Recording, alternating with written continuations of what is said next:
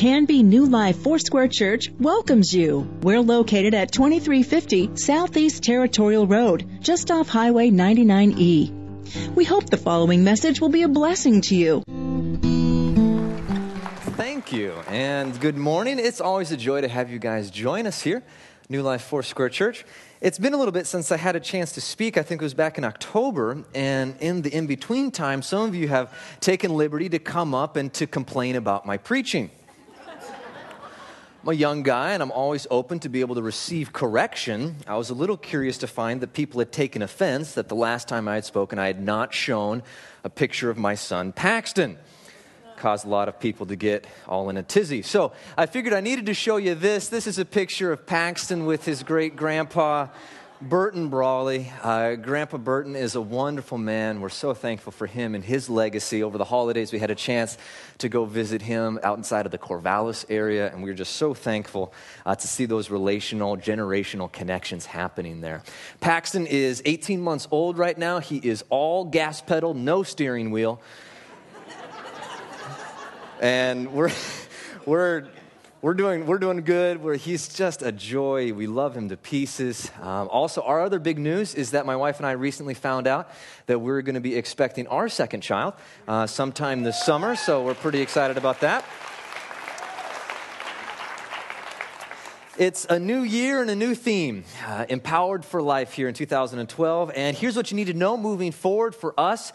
On the weekend, we're going to be continuing our study in the Gospel of John up to and through the Easter season, which is early April. And then following that, we're going to begin a study in the book of Ephesians focused on spirit living, spirit-empowered life. And I believe I can speak on behalf of Pastor Ron, the elders, and the other leaders here at New Life when we are praying that here in 2012, more people will become more in love with Jesus, more empowered by the Holy Spirit, more connected to this church body, and more empowered to go out and be a light and an awesome agent of redemption for the kingdom of God here in our community for 2012. It's an exciting time. I want to encourage you to continue to show up, continue to pray, continue to give, continue to stay connected. It's an exciting time to be a part of New Life Foursquare Church, and we hope that you enjoy your time here. Also, I wanted to let you know that Pastor Ron does send his love and his greeting. His thoughts are with you. Unfortunately, he cannot join us this weekend. He's fighting off a bad flu, and so if you could, please keep he and Annette in the house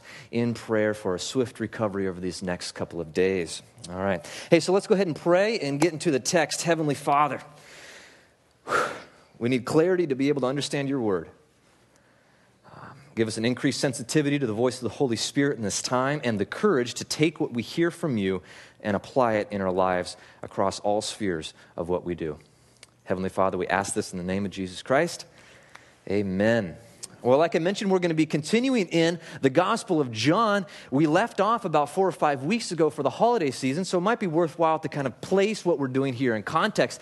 You may remember this handy diagram that demonstrates the book of John is essentially divided into about two halves. Part 1 is chapters 1 through 12 that tell the story of Jesus' public ministry, the 3 years of healing, teaching, and miracles. Chapters 13 through 20 form part 2, which is the events of the Passion Week. Those are the final 7 days of Jesus' life. And especially John's focus is on what's known as the upper room discourses, which is where we are in John chapter 14. It's called that because on the night prior to Jesus' betrayal, he gathers his disciples together and they share a meal in an upper room. And in that meal, he expresses to them some very important thoughts that we're going to study today. By the time we pick it up here in John chapter 14, they've already eaten. Jesus has washed the disciples' feet. And that character, Judas Iscariot, he who would betray Jesus, has already left the room to go begin his dark deed. And so Jesus is left around a table, reclining there with the other 11 disciples. And he knows he is on the doorstep of death. And these are some of his last words to his disciples. So let's pick it up. John chapter 14, verses 1 through 6. Let not your hearts be troubled. Believe in God, believe also in me.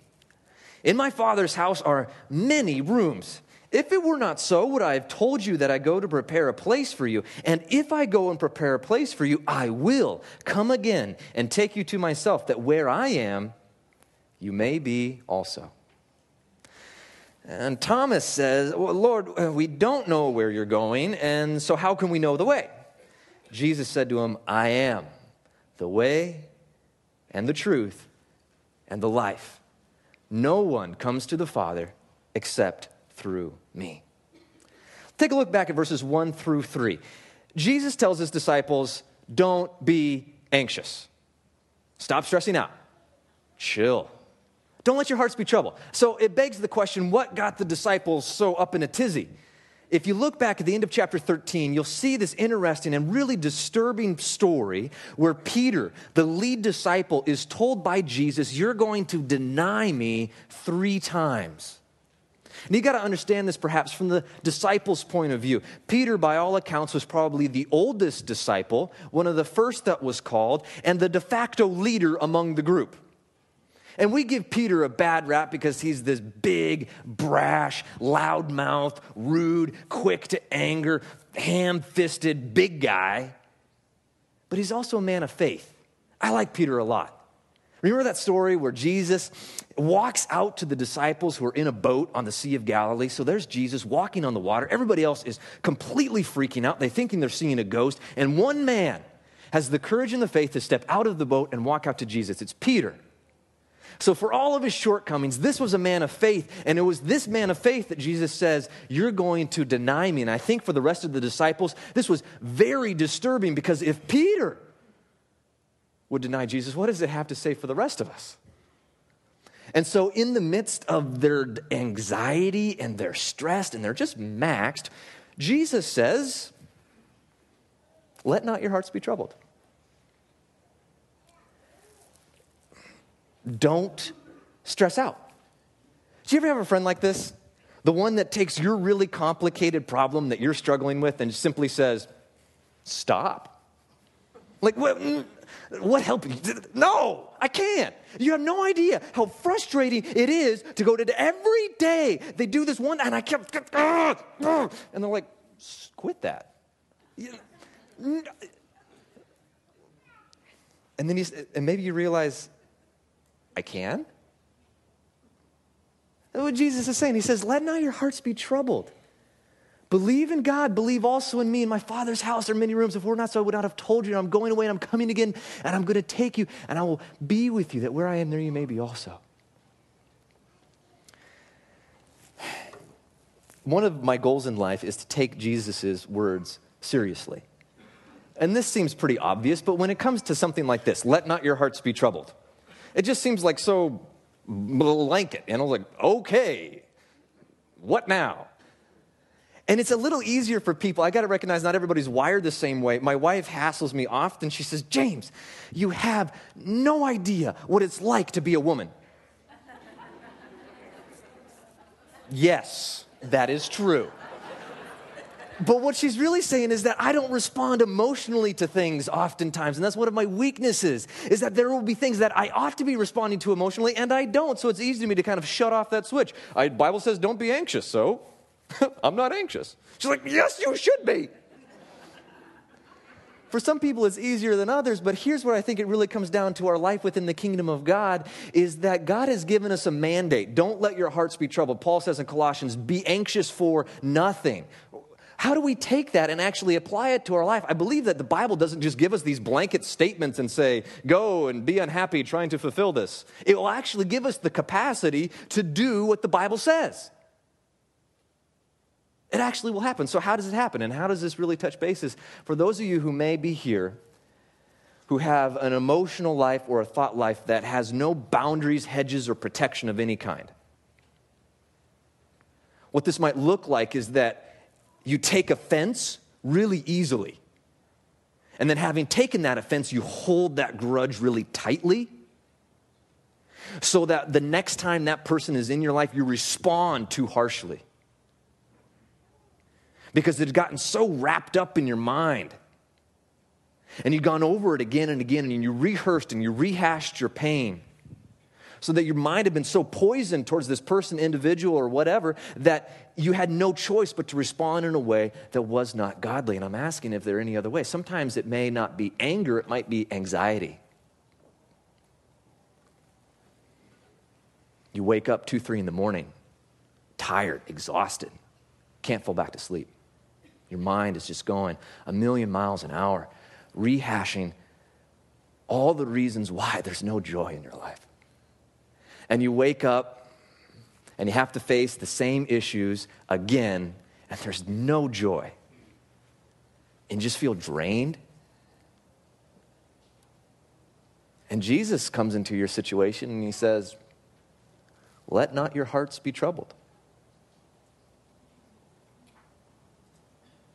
Is it possible? See what Scripture has to say. I believe the Scripture says that it is, and hear me out here, it is possible. It didn't say it was easy, but it is possible to control your thoughts.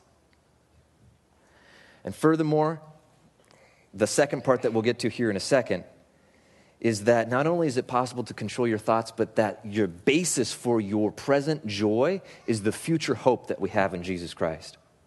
Let's move on. 2 Corinthians 10:5 says, the weapons of our warfare are not of the flesh, but have divine power to destroy strongholds. Do you know that the resources of heaven are at your disposal and that you cannot live life in your own strength?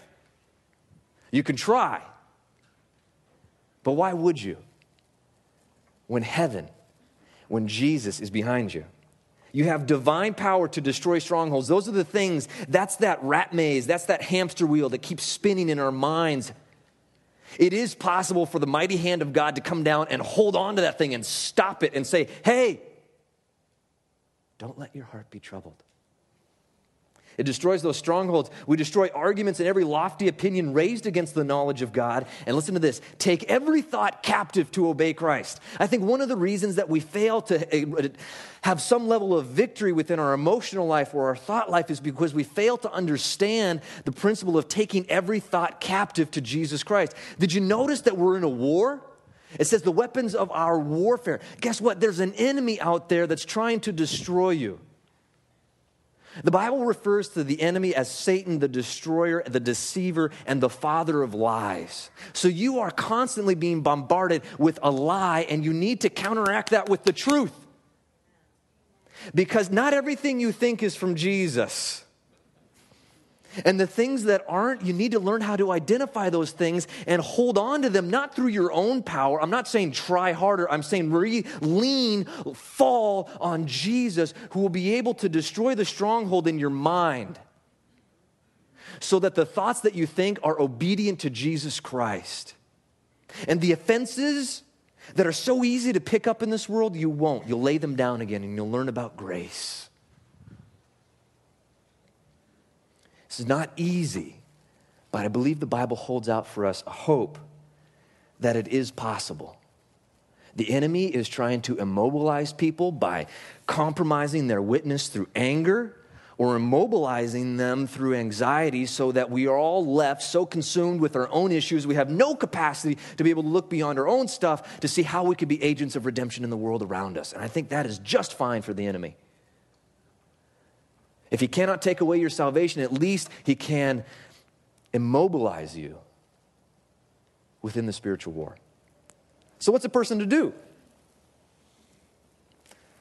I mean, there's a kind of positive thinking mentality that says problems don't really exist, but that's so separate from reality that it doesn't really help you, and there's no foundation there. You can try medication or drugs and alcohol to kind of get rid of at least the feelings, but the underlying cause of which anxiety, stress, and anger are a symptom, remain. Scripture calls us to look beyond the source of our anxiety and our anger to the one person who is able to take care of it. That's Jesus. Hear me out. I'm not saying that anxiety and anger in and of themselves are bad. You see both present in Jesus' life. In fact, in just a few hours from John chapter 14, we're going to see Jesus so maxed, so stressed, so blood sweats out of his brow. Jesus knows about anxiety. Jesus knows about anger. Jesus has been in the position where you're at, where you're so full and you don't know what to do, the issue isn't the emotions themselves. Those aren't bad. The issue is how we are going to deal with them. Will it be recycle, rehash them? Or will it be, God, help? And I'm encouraging you to say, God, help. Because the weapons of your warfare are not fleshly, they're power. There's a divine power in Jesus Christ who knows your pain. The Bible says that he is a great high priest who he knows what you're going through. And so take that anger, take that anxiety, submit it to Jesus, and then go on the offensive against the work of the enemy. The next time those thoughts come into your mind, claim, and the name of Jesus Christ is more powerful than any other name under heaven and earth. It really does have power. And so when you say, in the name of Jesus, stop,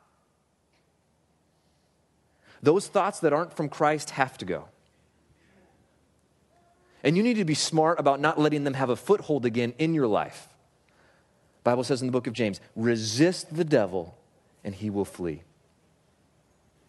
You never know how strong temptation is in your life until you try to resist it. So expect a fight. Wake up every day. Ephesians 6, armor of God. It's on. You're ready to rock and roll. You got Jesus at your back. It's good stuff. But you notice how Jesus' words of hope to his disciples were also words of heaven? Here's the deal. The future hope, our future hope, is the basis for a present-day joy. How can we be joyful today in the midst of very difficult circumstances? Jesus' answer is heaven. For many of us, this is really challenging because you're like, Jesus, I appreciate that one day in the far-off, fuzzy future, everything's going to be fine. Right now, everything is not fine, and that's my deal. So what's up? I told you that I really try to take the words of Jesus seriously, and I struggle getting a hold of this one. Because I'm the kind of person that says, I understand that one day, later on, everything will be fine. But right now, it still stinks. And that's okay to feel that way, okay? But how do we do this? One of our problems, I believe, is that we've resisted the ways in which God has tried to teach us patience and even worse, long-suffering, which is like the ugly redheaded stepchild of the fruit of the Spirit. Nobody likes to talk about long suffering. It just doesn't feel good because nobody enjoys having to suffer long. And our culture doesn't help us out with this because we're used to instant. I remember growing up in Alaska, there in our igloos, of course, and we didn't have any malls. Malls didn't exist, and so we'd have to order things by catalog. And every time you ordered something from a catalog, you read the fine print, it was 6 to 8 weeks for delivery. 2 months is a really long time to wait when you're 7 and you want that Nerf gun. Well, fast forward nowadays, I can order anything in the known universe from Amazon, from my phone no less, and have it at my doorstep in one business day. Finally. Why didn't they think of this before? This is awesome. And so we're used to the instant, and we fail to realize that God uses difficult, long-suffering situations in order to grow us. And oftentimes the resolution to the issues that we're facing cannot be resolved right now. As much as we like God to snap his divine fingers and say everything's going to be okay, he oftentimes will place us on a long arc, a trajectory of maturation that we do not grasp right now, but looking back, I think we'll be thankful. And he's calling us always to this. Keep your eyes on this one thing. Did you notice what Jesus said to his disciples? He says, don't be troubled because I'm going away. Doesn't make any sense yet. But the reason I'm going away is because I'm going to prepare a place for you. And if I prepare a place for you, then guess what? You belong there. You don't belong here. This isn't your true home. I'm coming back to take you to your true home, which is where with me, he says, because where I am, there you may be also. Do you see how much Jesus loves you? Do you see how much he's doing for you? He's reserved a spot in the Father's house with your name on it. He says, I'm making that for you, and I'm coming back one day to get you because I love you. Eternity is a long time. He thinks you're that cool to spend eternity with you. He really does love you that much. Christ is coming back again. And when he comes back again in judgment to judge those that have been unjust. He will bring justice. To those that are weak, he brings healing. To those that are broken and discouraged, he brings comfort. And throughout Scripture, we are told to lift up our eyes and see the salvation of our God that will soon come. We may not understand it right now, but right now is selfish and immature. Long term says, I will remain steadfast and keep my hope set on the one thing I know for sure. If you're here today and you're feeling hopeless, let me try to remind you of the unchanging promise of an unchanging God that says, I will come again. I will bring you unto myself, that where I am, there you may be also. And I have this vision where Jesus has taken me by the shoulder and he's leading me. I'm seeing the one who has loved me now face to face. And he ushers me into the room that he has prepared in the Father's house. And he says, I have made this. This has my fingerprints on it for you. And in that moment, do you think I'm going to be stressed, maxed, or concerned about what else has been happening in my current situation? No. Listen to what Paul says. Paul was a guy that knew a lot about difficult times and suffering. He says, for I consider the sufferings of this present time are not worth comparing to the glory that is to be revealed in us.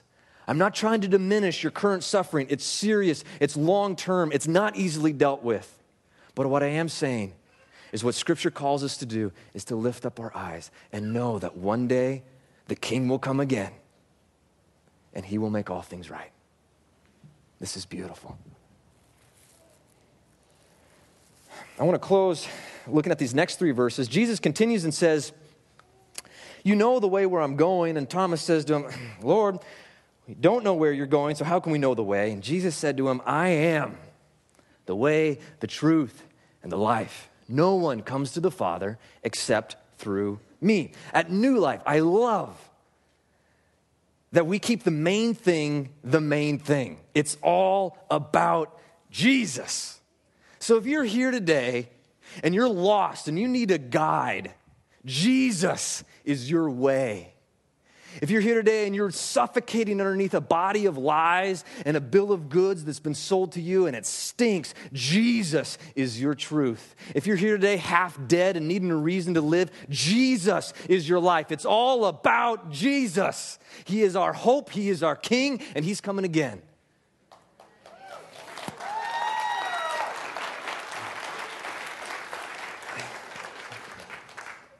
You may have noticed that we live in a postmodern world where the only absolute truth is that there is no absolute truth. So Jesus' words, no one comes to the Father except through me, creates a strong cultural dissonance. It offends people. In a postmodern world, there is no one way, there is no absolute. You define the path that you want to take to the heaven that you get to decide upon. And so Christians are labeled as closed-minded and bigots. And I want to try to defend the statement that Jesus says in terms of, I am the only way to the Father, by demonstrating to you that it is not bigoted or closed-minded. It is, in fact, the most gracious, loving thing a God could ever do for his people. You want to know the major difference between Christianity and every other world religion there's ever been? The major difference is this. Other world religions and ideologies give you what is fundamentally a set of advice on how you ought to behave in order to please a God, so that in the final day, there's a pan balance, and hopefully all the good that you do outweighs all the bad that you do. If you do more good than bad, thumbs up. If not, you're flushed. And you really have no idea along the way where you stand in the eyes of your deity. And your performance is the only metric that determines whether or not you get into that variety of heaven or not. This to me sounds suffocating and hopeless. I do not trust myself enough to get myself into heaven on my own basis. I don't like this plan. People talk about how you could, anyway. Contrast this with God. Contrast this with the God of the Bible.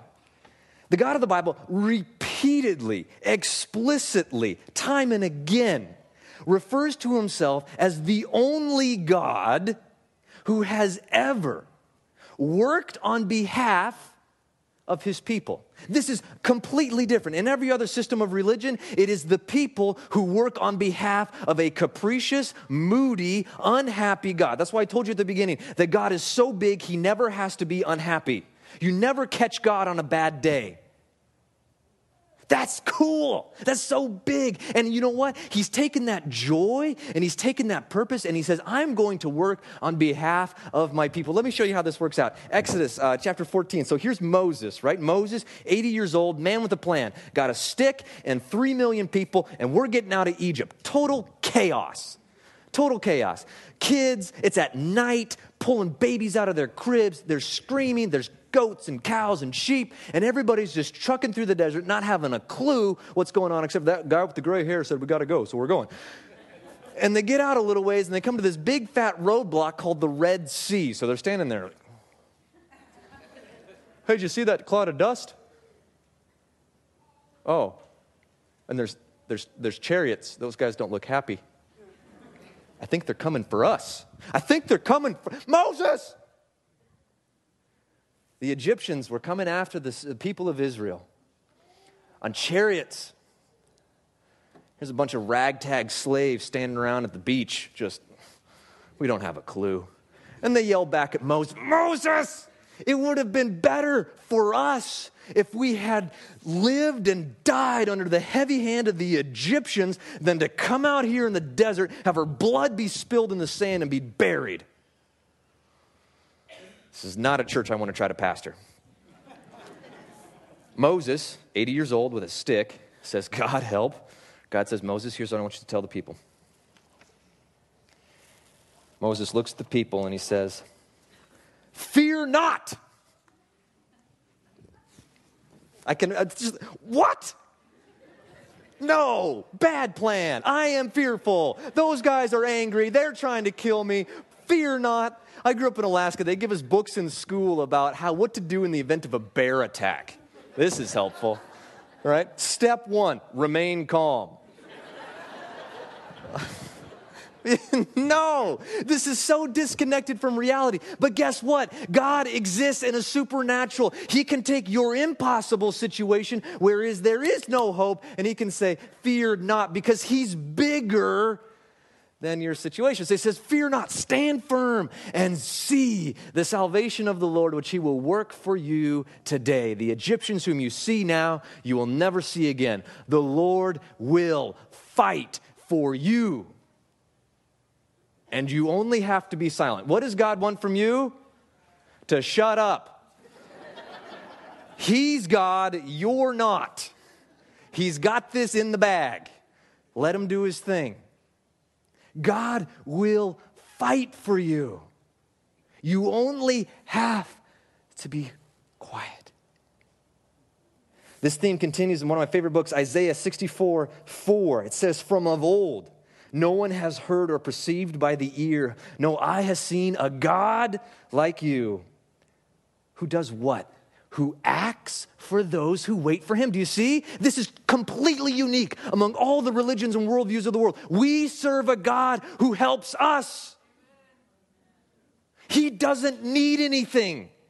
So he's free to serve us. There is no deficiency in God that we fill. He takes us out of the dust and he says, I will act on behalf of those who do what? Try really hard? No. Who wait. Who wait in faith for a God who is bigger than your circumstance. Last one, Isaiah 46:3-4. Listen to me, O house of Jacob, all the remnant of the house of Israel, who have been born by me from before your birth, carried from the womb. Even to your old age, I am he. And listen to this promise, and to your gray hairs, I will carry you. I have made, and I will bear, and I will carry, and I will save. Friends, you are not the foundation of your happiness. God is, and God doesn't change.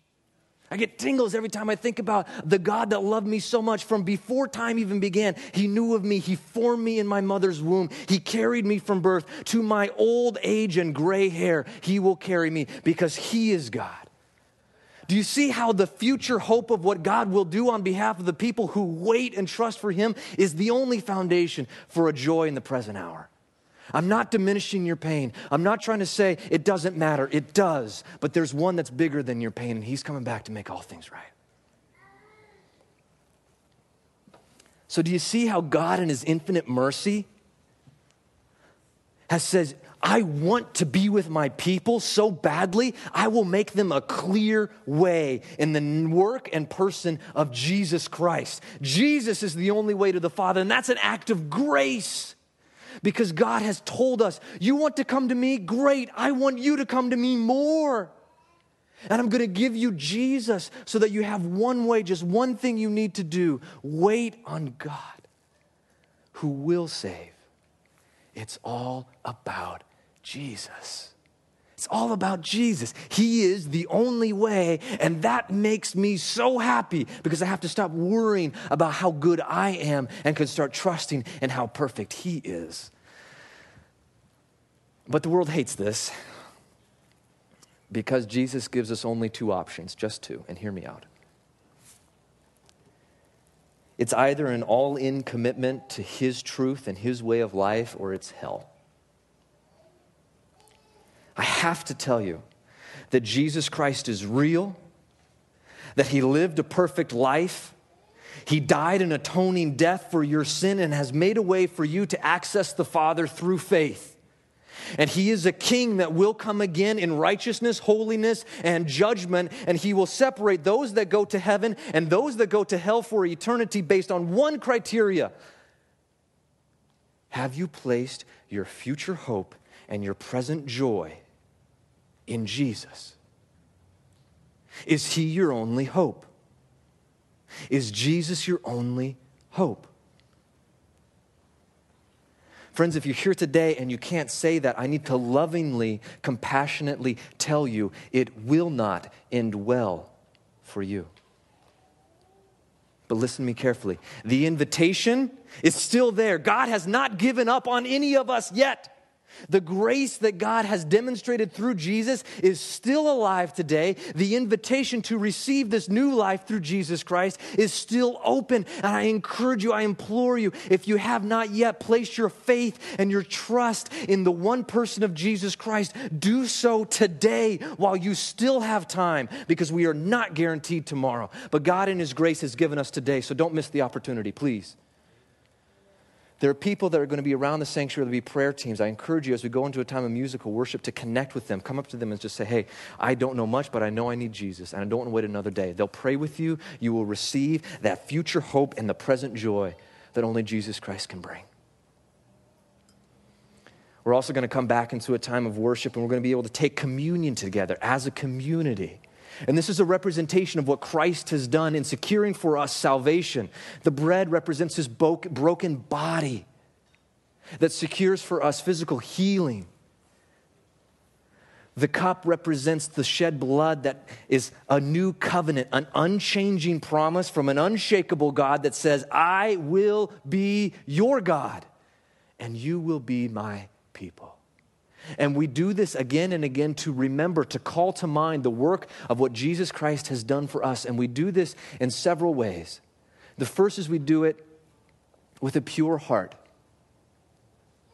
Spend some time before you come to the table just asking God, Holy Spirit, is there anything in me that is offending you? And then deal with that business. Let the Holy Spirit speak into your life. And then as you come to the table, you're welcome to bring yourself. You're welcome to bring prayer requests and praise reports. We read those. We care for you. It's one of our ways that we have a chance to stay connected. And you bring your tithe and your offering because out of what God has given to us so richly in the person of Jesus Christ, we can give back generously as well. Jesus, thank you for being the way, the truth, and the life. Our lives are yours. Our future is yours. to the degree that we can control our thoughts and minds, we ask that you come and grant us divine power to do so even more. Father, thank you for coming again in justice to bring us home, that where you are, we might be also. In the name of Jesus Christ we pray. Amen. I'd like to introduce you to a friend of mine, that's Brian. Brian represents you. But like I told you today, there's somebody playing offense out there and defense who hates you because you belong to Jesus. That's the devourer. The Bible calls our enemy. And early on, it can feel as though it's just you and the enemy, and it's pretty scary stuff. And you may be curious to know, is there anything that I can do to improve the odds? Yes. Reading the Bible is one of them. The Bible says that Satan's the father of lies, and against lies you need truth. Jesus says he's the truth. You learn about Jesus in the Bible, so stay connected. Just ingest large volumes of the Word of God. Just keep reading. Make time for it. Connected to that is prayer. Prayer is just talking with your daddy God. I got my 18-month-old, and he's a cute kid. He wants all sorts of stuff. Daddy, book. That's all he needs to say. And I pick him up, and we sit down together, and we read. Because I love him. God's the same way. He's way better, obviously, than me. He's got time for you, so you can talk to him. It's called prayer. Connected to that, of course, is worship. It's not just something we do when the guitar is playing, but it's a lifestyle that we adapt to our entire lives, where you can say, you know what? There's no gas in the tank, there's no heat in the house, and there's no money in the account. But guess what? God's bigger than all of that, and I can still worship.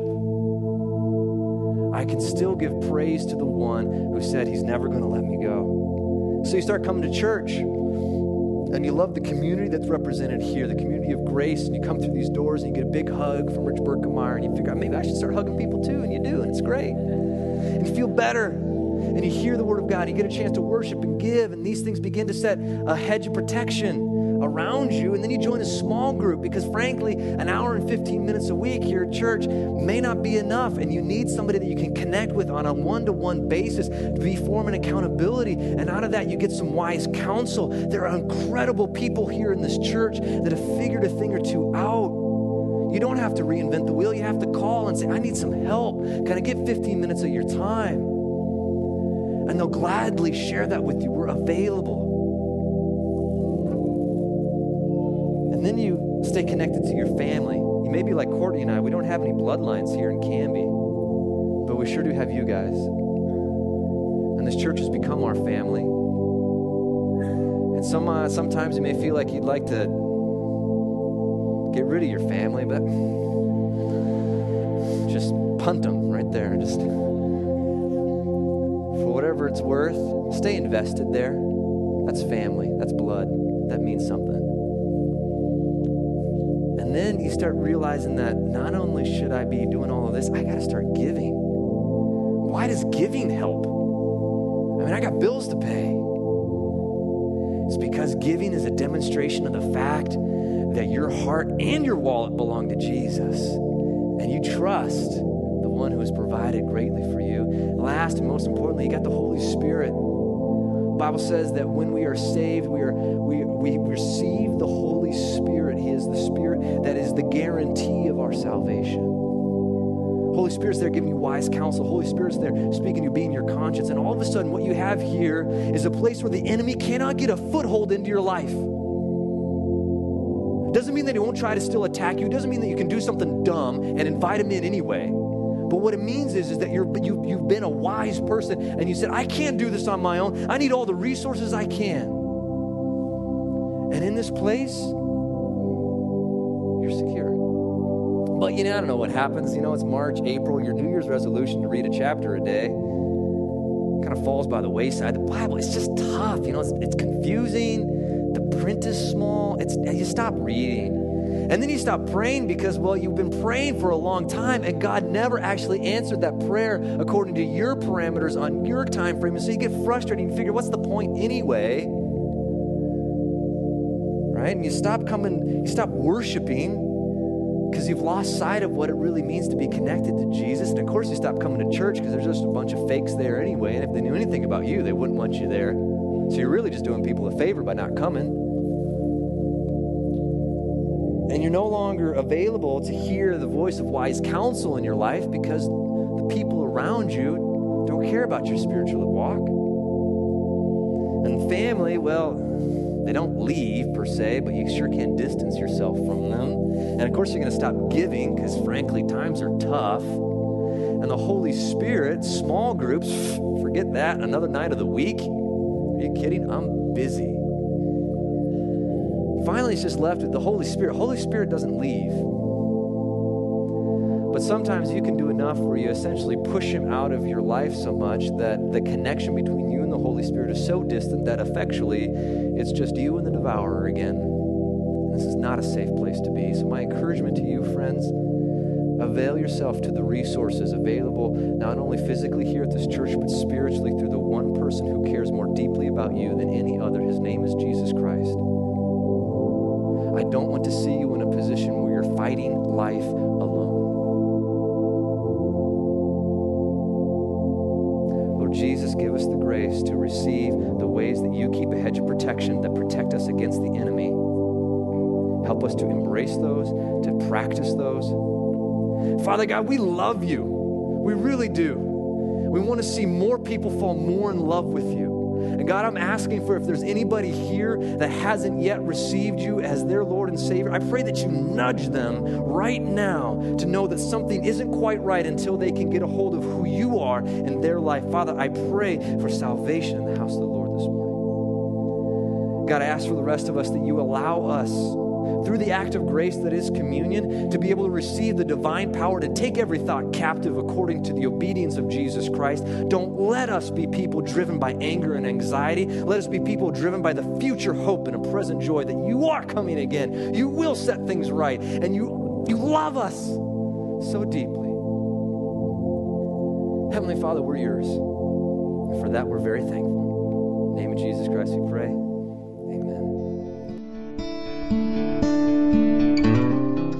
You can contact the church office Tuesday through Thursday from 9 to 5 and Fridays from 9 to 3 at 503-266-4444. Please visit us on the web anytime at canbyfoursquare.com. Pastor Ron and others on New Life staff, along with occasional guest speakers, trust that the Holy Spirit will use the message to teach you, encourage you, and give you hope.